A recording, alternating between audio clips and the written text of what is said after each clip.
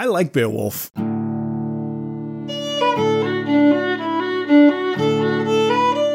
Welcome to Charlotte Mason Says. I'm John Schindel, here with my wife Crystal.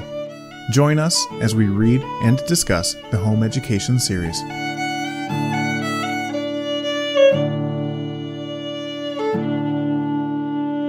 Chapter 14, which is ridiculous because we're definitely over halfway through now. Yeah. During the reading and discussion of this chapter, we passed the halfway mark. Right? Congratulations to us. Let's see. We officially launched Thanksgiving. We relaunched in February. And we passed 20,000 downloads total, 20,000 total downloads earlier this month. Was it this month? Because it's the 4th now. I guess it was, I don't know. I don't know when we passed it, but we Over did. Memorial Day weekend. And it was very exciting. Yay! So we are now over 20,000 total downloads. So thanks to everyone who's listening and engaging with us on the social medias and commenting and things. It's exciting to see people being interested in what we're doing and listening and doing stuff. So thanks to everyone who's doing this. It's been fun. We're excited to keep going. We've had a couple people ask us what we're moving on to next and what our future plans are. We have 6 months. We have 6 months because it took us 6 months to get this far. And at this rate, We'll be done by Thanksgiving. we'll be done by Thanksgiving. And I think the idea at that point is to move on to book 1. We have 2 thoughts. The first thought is move on to book 5, Formation of Character, and keep going with the whole philosophy thing. And the books that haven't been read, the books that haven't been discussed, the ones that are not as popular. Because number 1 and number 6 are the most popular. Formation of Character is number 5. The other thought is we need to read volume 1 because we are currently homeschooling in a Charlotte Mason style. Therefore, we need to know what we're doing. And as good as it is to know the philosophy of something, the why, it's also good to know the what and the how. And she wrote that down for us. She did. So we should probably read it. Yeah, so we're going back and forth between those ideas right now, between diving further into the philosophy and jumping into book 5 or diving into book 1. Let us know what you think, because we will take your thoughts into consideration. Yeah, because we don't really know which way we're going to go at this point. It's really up in the air. But those are our plans at this point. We've got some other ideas for other projects and things that are kind of on the back burner that we're discussing right now and we're thinking about. So there potentially will be some other things coming out in the future. There's probably not going to be anything coming out soon, but hopefully before the end of the year, we'll have some other projects to kick off. So this week, we're talking about episode 14.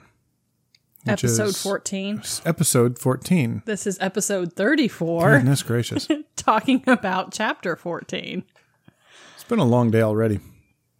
Is it 34? The episode numbers in my brain. Because I think we have this will be 33 out, so we have 34. So this week we're talking about chapter 14, which is Parents Are Concerned to Give the Heroic Impulse. Which, this is another review. This is a review of History of Early English Literature by Stopford A. Brooke in 2 volumes. The fascinating part is this book is, it seems like, you can get it on Google Books. It's in the public domain. It's been scanned in on archive.org. So I was actually reading part of it. Cool. Yeah, it really was. It's kind of like a college textbook, and she mentions that a little bit in here. So, Stopford was an Irish churchman, royal chaplain, and writer. He was ordained in the Church of England in 1857, held a bunch of different positions. He was chaplain to the Empress Frederick in Berlin. And then he became the chaplain in ordinary to Queen Victoria. And then in 1880, he seceded from the church, being no longer able to accept its leading dogmas, and officially became an independent preacher for a little bit. Interesting. So he's Irish. And the book he wrote, this book he wrote, dealt with the older England over the sea. And it ends with the accession of Alfred when he came to the throne in 871. So this book talks about before then. So this is like 600 AD. What's interesting, though, is before Alfred, literature was poetry. After Alfred, it became prose.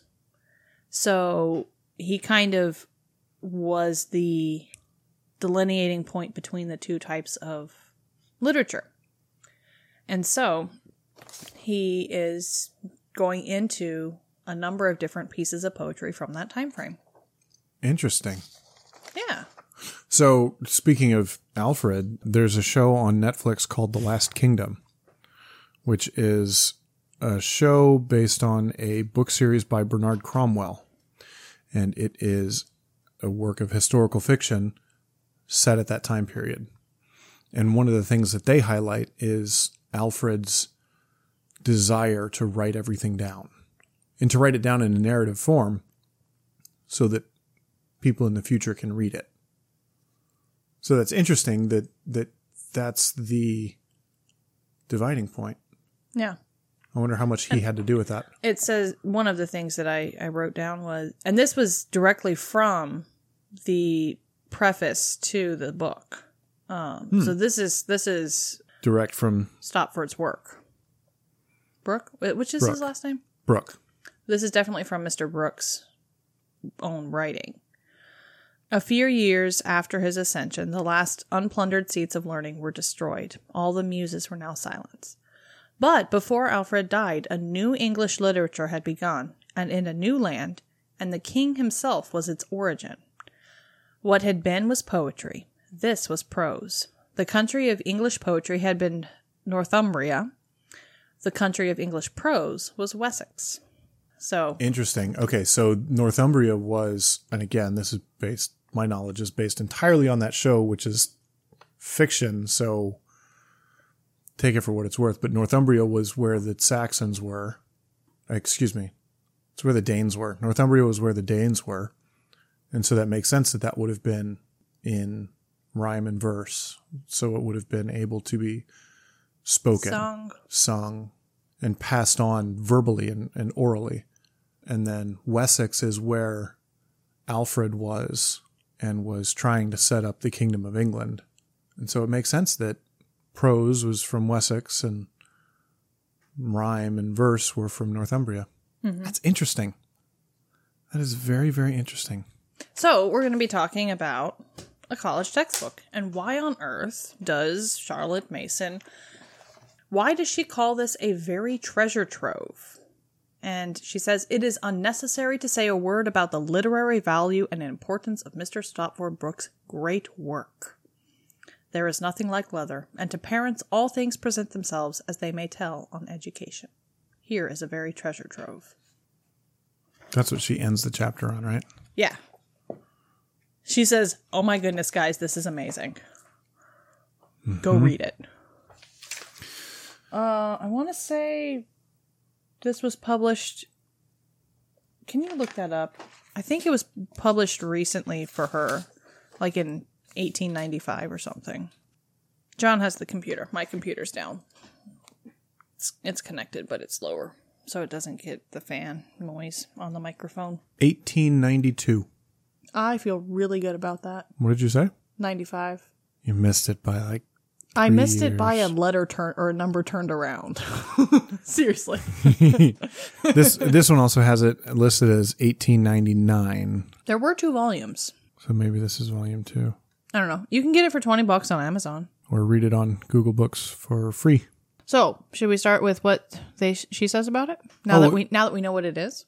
So, the copyright is 1980 or 1892. It was reprinted in 1899. So 1892 is when it was. Yeah, so she writes down this quote of his at the very start, or the editor, is the editor Stafford Brook? The editor of Lyra Heroica. That's a totally different book. Oh, goodness gracious. That is a book called Lyra Heroica, a book of verse for boys, selected and arranged by William Ernest Henley, 1891. Interesting. So she just found this really awesome quote and put it in here.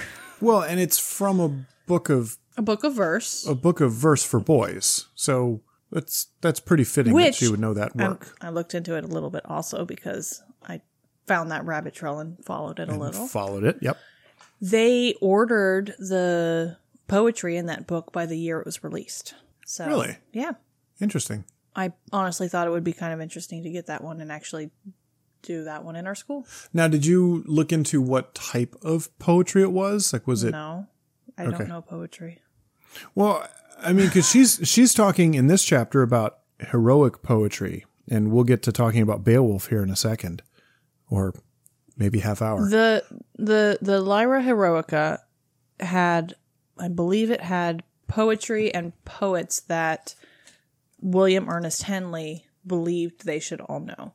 And it like you said, it's there to inspire them to set forth the beauty of a cause, ideal, and a passion, to set forth all of these things in front of these boys. And I think it would be used more in the secondary levels than more of the primary.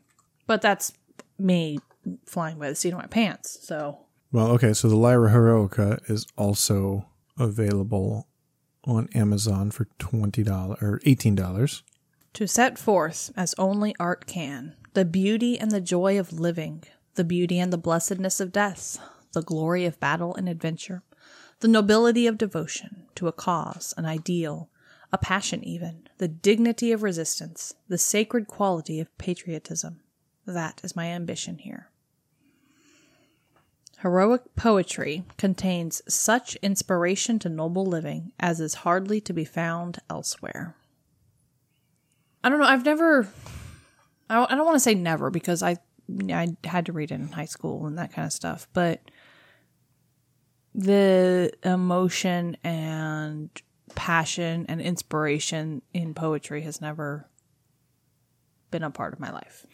Well, I know I talked about it at some point on one of our recordings, but when I was a kid, Mom read the Iliad and the Odyssey to me and my brothers, but she read a narrative version for children, I believe.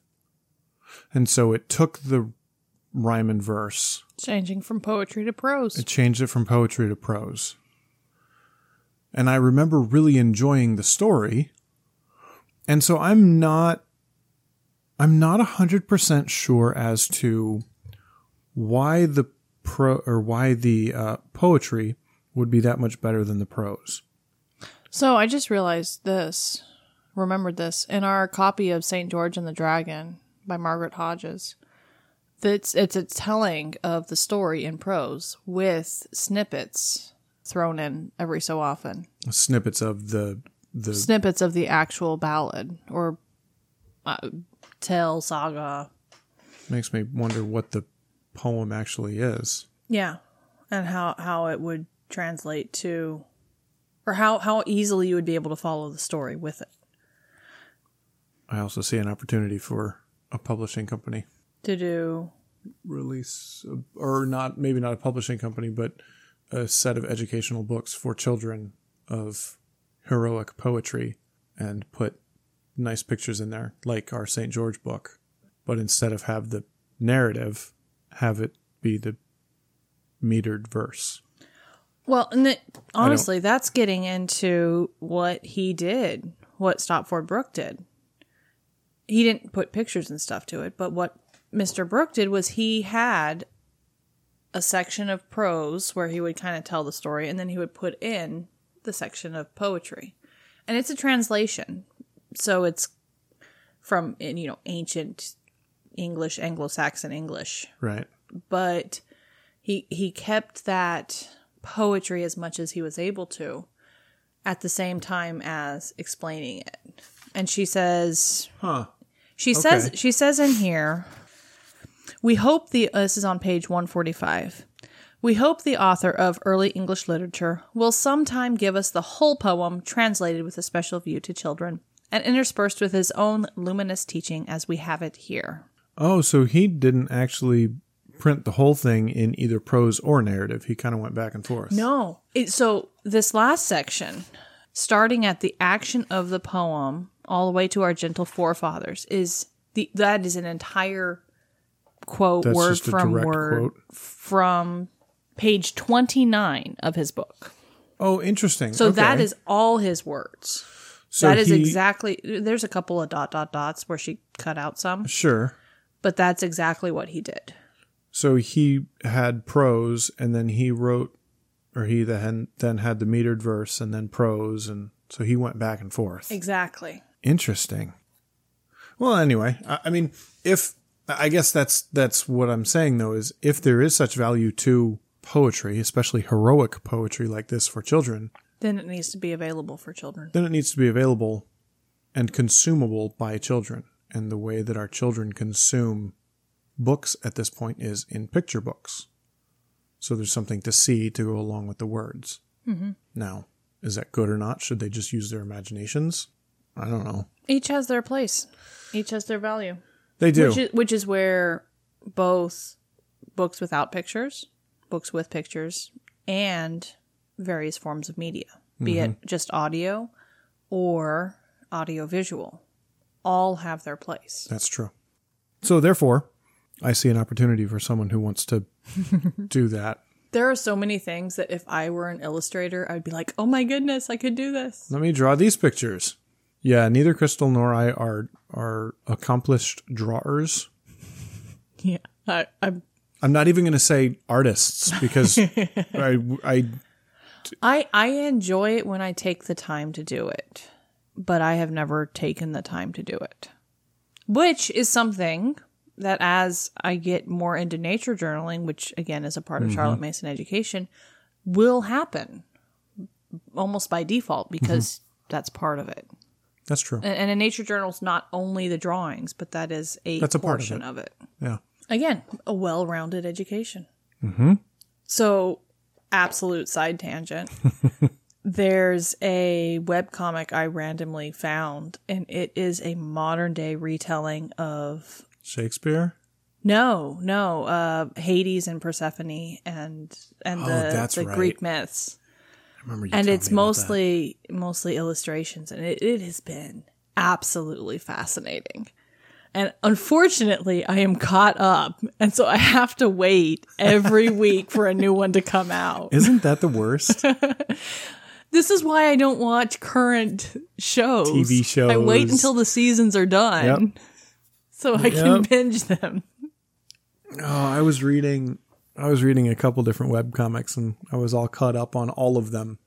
And then the author of one of the webcomics had a mental breakdown. Oh. And he went on hiatus for like 12 months. Well, more power to him for stopping, but... Yeah, he'd spent some time in a hospital and a recovery center, and like he had some major issues. But he's back and he's doing stuff, and I was never able to find the time to get back into it after we moved to here. So I stumbled across one of them at one point and oh yeah, had some fun going through it again. But at this point, it's, oh man, I am so far behind. It would take me so long to catch back up. And I don't remember the beginning of the story and all of the narrative twists and turns. And well, I found it and read up to like, I don't know, episode 30 or something. And was like, oh my goodness, this is awesome. But I don't have time for keeping up with a webcomic. And so then a couple months later, I found it again and restarted it at the beginning and kept track of the people better. And now I'm like 60 episodes in and caught up. yeah, so the one of them that I follow is on page 1165. Goblins is on book 5, and each book has 60-ish pages. And then there's Darths and Droids. Lore Olympus. And you can find it on webtoons.com. Darths and Droids is on episode 1774. This is on episode 65. There's a point you get to in some of these that if you're not keeping up with it and you fall behind, and then you fall behind for years, they just pass you by. They just keep going and going. Gosh. It's so good. I wonder if any of these people have print copies of them out. I know Order of the Stick releases card table books. So one of the commenters said, I can't believe I read this in 2 minutes, and now I'm going to be losing my mind over this for the next week. Right? That's Welcome to worst. webcomics. The worst. But yeah, let's see. You can get Order of the Stick books. He has 5 and a 0 and a -1 and a 1/2 and a D. So on his books page, there's book 1, 2, 3, 4, 5, 0, which is the prequel, -1, The pre-prequel. the pre-prequel, 1/2, the third prequel, and then there's No, that would be just qual. the right, Well, if you have a prequel, a pre-prequel, you just got to take off both pre's. Then you have a qual. right. Oh my And then you have gosh. number 1. And then there's book D. It's a side stories and alternate universe. It's hilarious. Yeah, available Book from Other Dimension. Okadook for $25. So, Father's Day's coming. these books are hilarious. Are they child appropriate? I would have to read through them again. I mean, Calvin and Hobbes is not always child appropriate. No, but this also has people cutting guys in half, and Oh, okay. I mean they're stick people, but they're cutting goblins in half, and Heroic poetry. right. I don't know how appropriate heroic poetry is either, because I totally unrelated to this chapter. I got a book from the library called The Hero Beowulf because I didn't know the story. Anyways, he pulls Grendel's arm off at the end and it runs away and dies. Oh, that's badass. So I don't know how child appropriate this is anyways. Wow. I like Beowulf. That is one thing that is one way that our culture has changed. Is there used to not be as much squeamishness about things of that nature. So when you would tell stories, you tell everything. I mean, Look at any of the fairy tales and nursery rhyme stuff. yeah. I mean, They are dark. Grimm's fairy tales are really dark. They're very grim.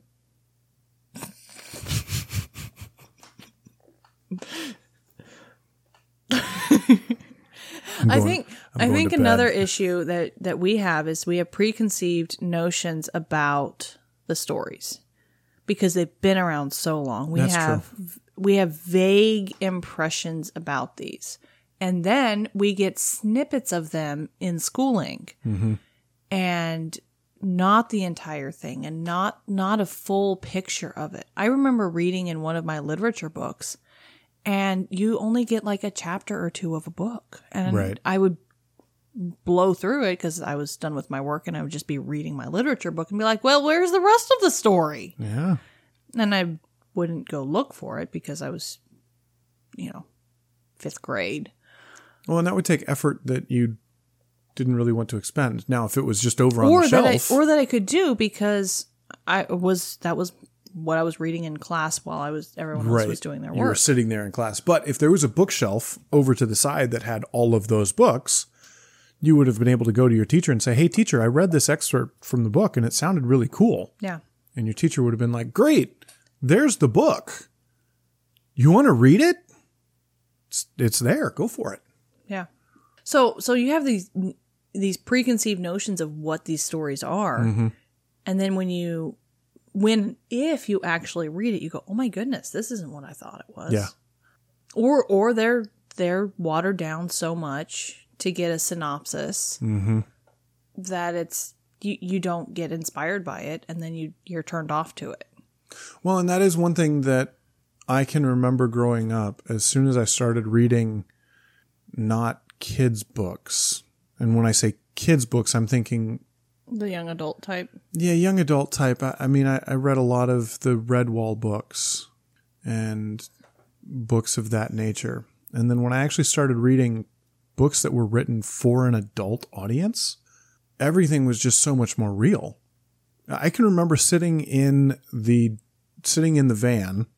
We went shopping, grocery shopping. I was reading my book, so Mom let me stay in the van. And so I was sitting in the van for, 45 minutes. And there was a main character that died.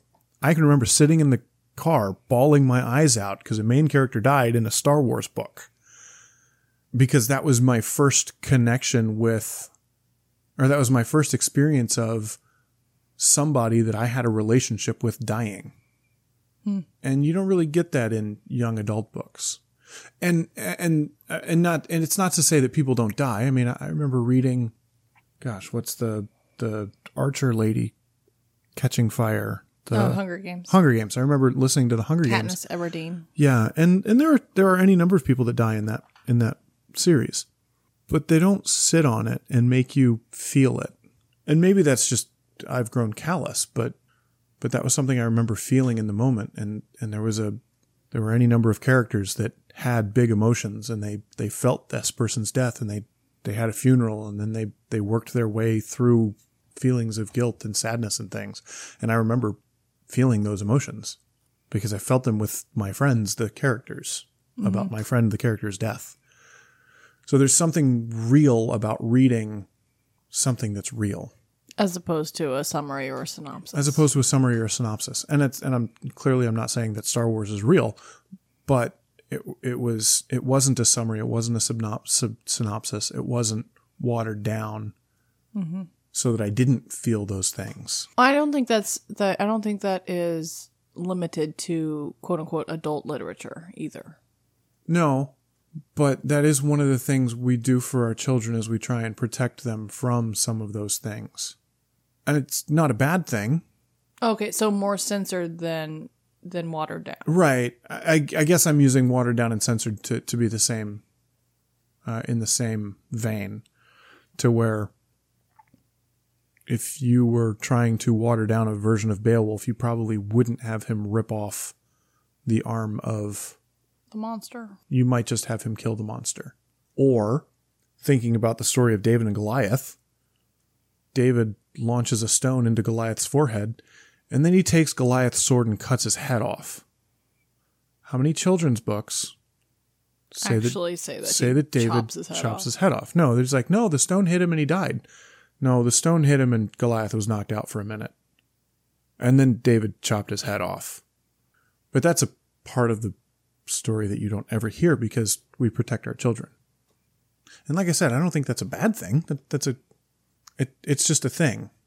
And so that's where we as the parents need to, be able to know where our children are at. Discernment. Yeah, be able to discern what's good for our children at the time, knowing that they do need to know these things and need to be able to read some of those harsh details. But when and how much and yeah. Well, and I think again going back to when the Grimm brothers pulled together their fairy tales back then, life happened faster. People grew up faster. It was early and harsh, and life expectancies were shorter. Yeah. I was thinking about it.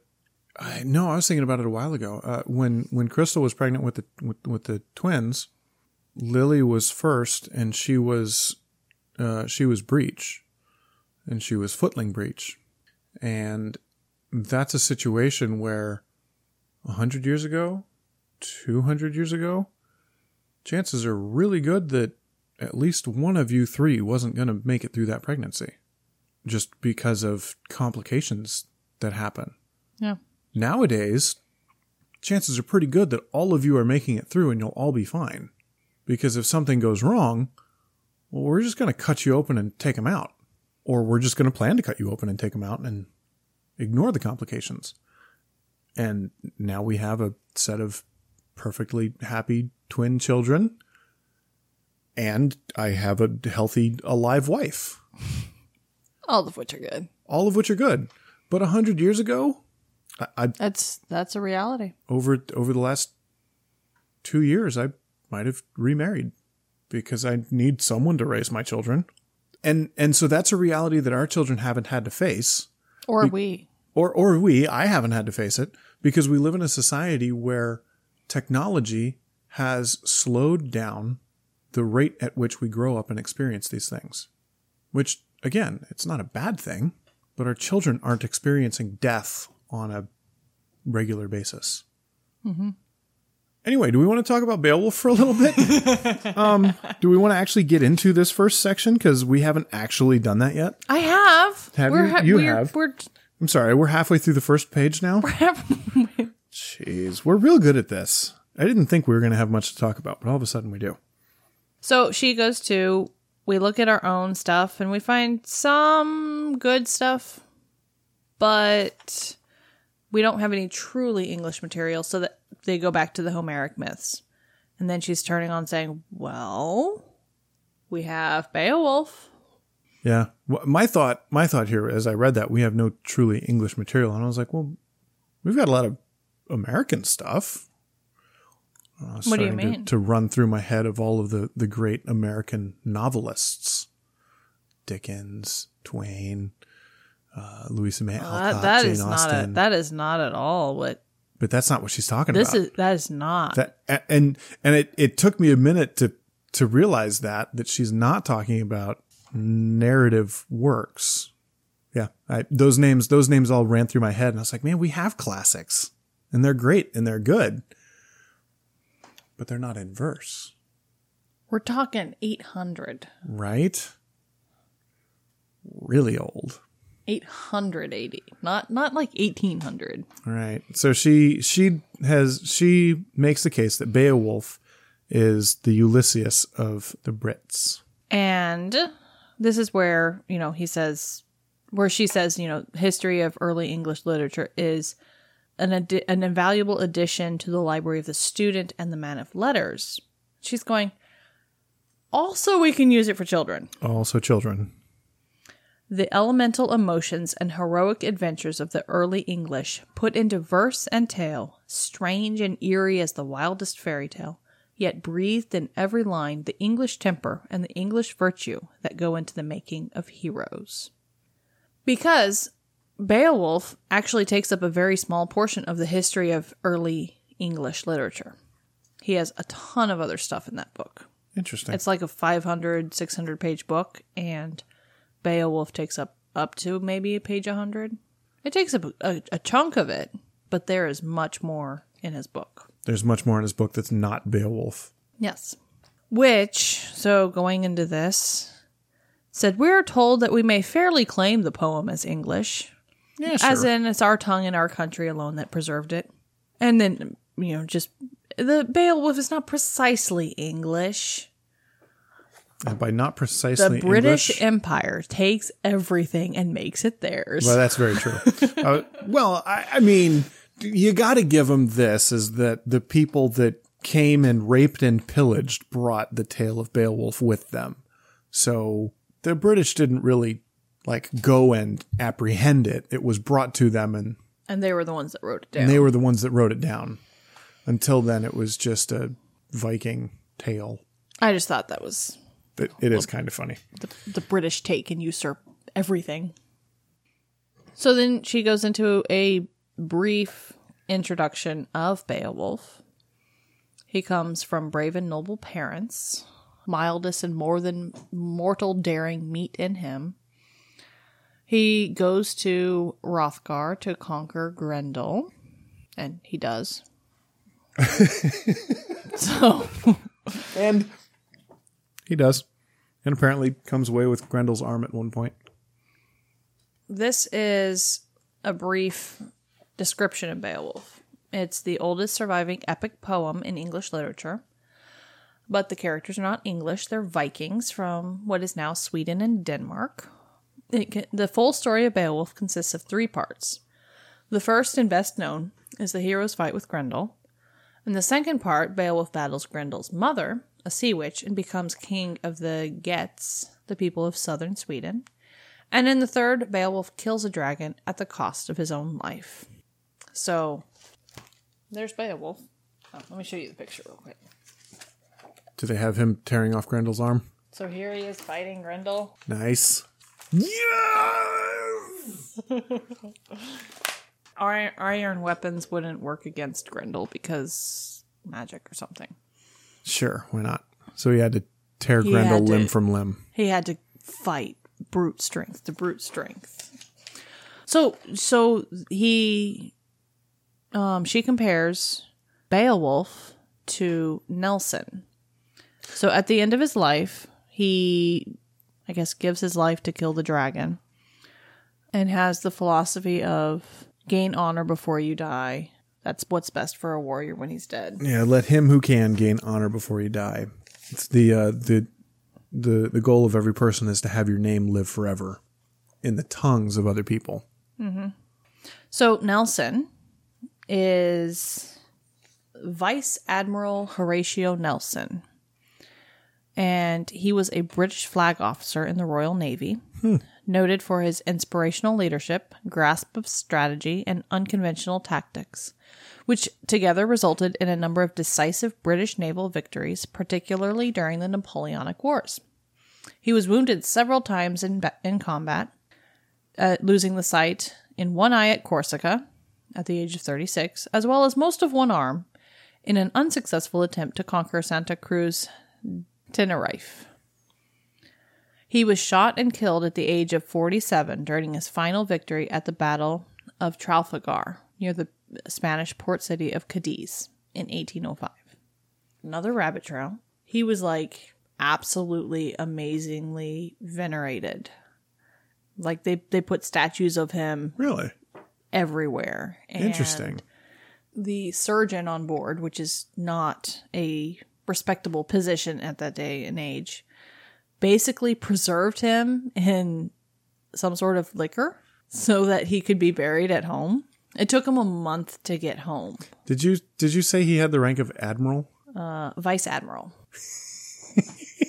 What? Might he have preserved him in rum? I think so. Because if so, Yeah, that's where it comes from. that's the rum that I have that's terrible as as Admiral Nelson's rum. Yeah, it is rum. That's hilarious. And that's where that came from. There, like the article I was reading about it said, yeah, there's still rums named after him today. And That's awesome. no, like That makes me sad that it's such bad rum though. so you think George Washington Right. for America. Yeah. That's Nelson to the British. That's Nelson to the Brits. Okay. That's why she doesn't say anything other than just his name. Just Nelson. Nelson, because anybody who's reading her work would be like, oh yeah, Nelson. Yeah. Ooh. Yeah.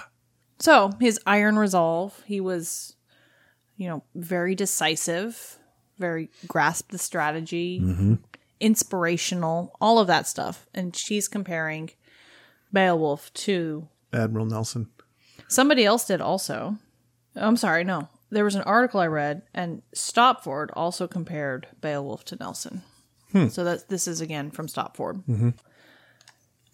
But it is not only the idea of a hero which we have in Beowulf. It is also the idea of a king, a just governor, the wise politician, the builder of peace, the defender of his own folk at the price of his life. That's who we want. Mm-hmm. That's who we want to hold up. Again, we keep going. We owe Mr. Stopford Brooke much gratitude for bringing this heroic ideal of the youth of our nation within the reach of the unlearned. We want to hold this up to our kids. We want them to see what life can be. Yeah. And to have this great person to aspire to. Mm-hmm. Whether it's Beowulf or Nelson or any of the Homeric epics or the Greek myths. Well, maybe not the Greek myths.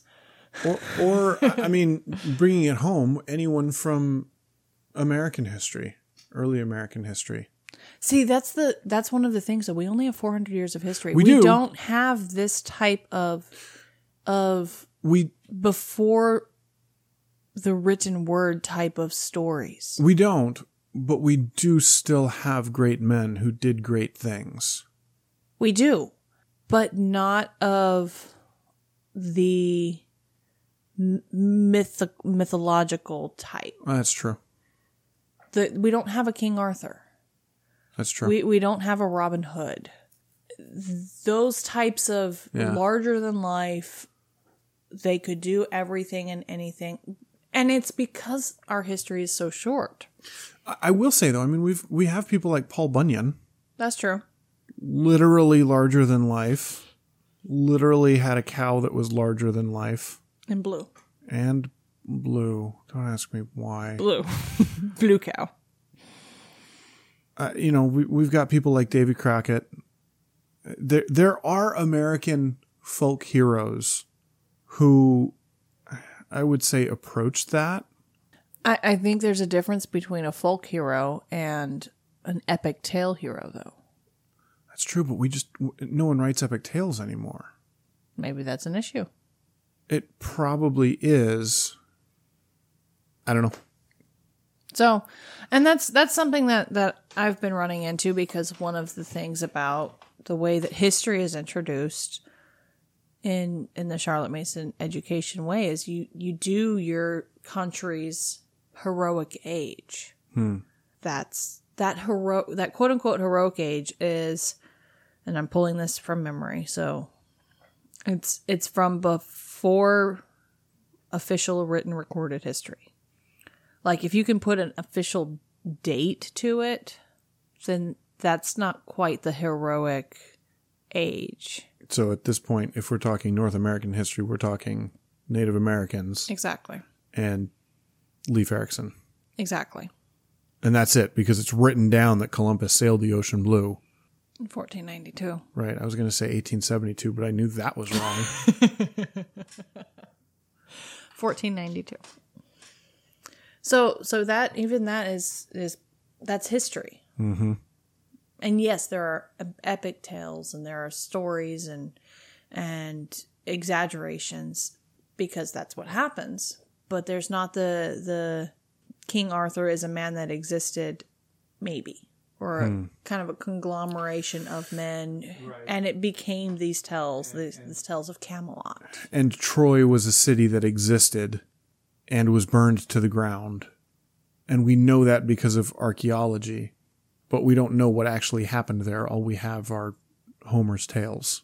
And from what I'm gathering, the purpose in introducing these heroic tales in this heroic age of your own country in first grade, or Form 1, whatever, Form 1B, whatever you want to call it, is to inspire the children, which is exactly what she's talking about here. This is the title. To give the heroic impulse to the children, so they see that this is there to live up to. And it has happened in the past, but it's not a very firm. In 1492, Columbus did this. Right. This is back when King Arthur, or back when King Richard was around. Back when dragons roamed the land. Yeah. So, I don't know. It's interesting. So, and then she goes on to say, Tennyson gives us Arthur, Shakespeare gives us Henry V, and now Mr. Brooke gives us Beowulf. And she's wishing for another book, but I don't know if she actually got it. So, again, the cost of these two rather expensive volumes, $20 now. So yeah, that's one instance where time has helped us quite a bit. It is very much more cost effective to get the printed word. Yeah. But so to continue that quote, the cost of these two rather expensive volumes should be well repaid if a single child were to be fired with emulation of the heroic qualities therein sung. So then she starts the quote from the book, which, like you said, I don't know if we really want to get into that. It's prose and then the poetry and then the prose and the poetry, which is fascinating. It's a great way of doing it. Yeah. And then she does kind of the same thing. I couldn't find this direct quote from the book. You mean the riddles? Yes. I also didn't look very hard because it's, again, the 500 or 600 page book. Yeah. And the search function wasn't working very well. They're in there somewhere. So yeah, that's all I got. I don't really have anything else here. She kind of goes and goes and goes, and then it just stops. There's a cliff. Yeah, and then that's the end of it. Yeah, I don't know how much I really have to add there, other than that it makes me kind of want to read Beowulf. So the another thing to remember is that these were articles in the Parents' Review. Yeah. And so the reason I think that she would have put such a large section in there of just, quoting exactly what the book said is so that parents can read that selection from the book and be like, oh, yeah.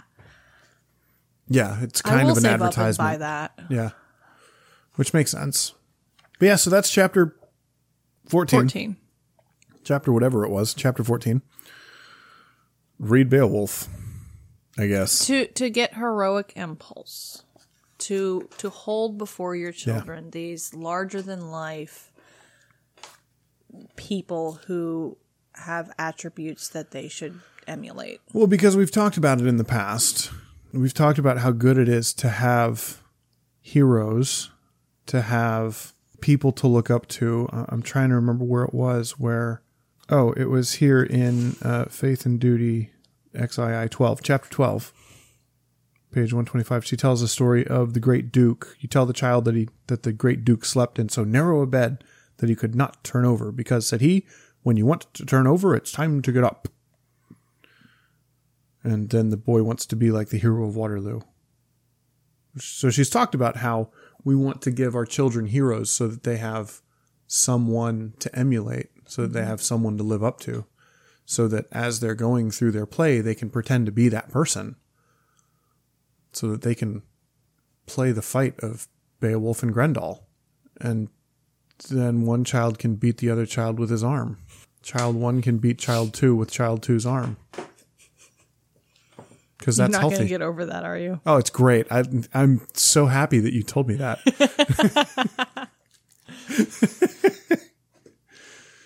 But seriously, if your children are beating each other with their arms, you should probably seek medical aid. If it's just dislocated, you can put it back in yourself.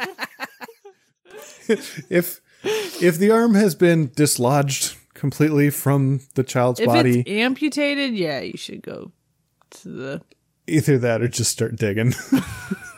The local ER.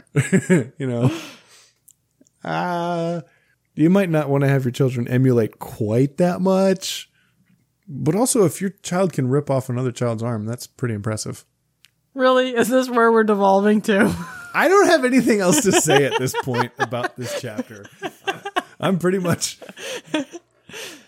I'd say I'm grasping for straws, but really I'm having your child grasp for arms. So bad, John. I love the fact that he rips off Grendel's arm, and that's the end of it. And then so Crystal has a picture book here, and in the picture, the next picture is Beowulf holding the arm of Grendel like a club, brandishing an arm. I'm going to beat you with your own arm. Whap, whap, whap. It's wonderful. Although he doesn't kill Grendel.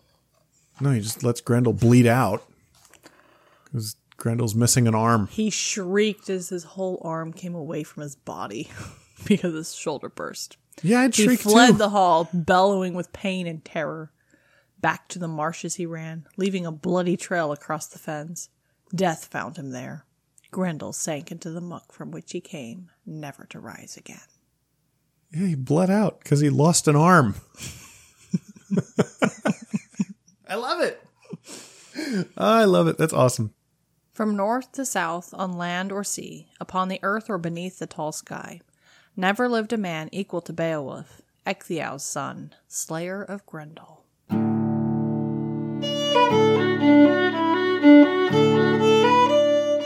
Thank you for listening. Join the conversation with us on Instagram, Facebook, or Twitter.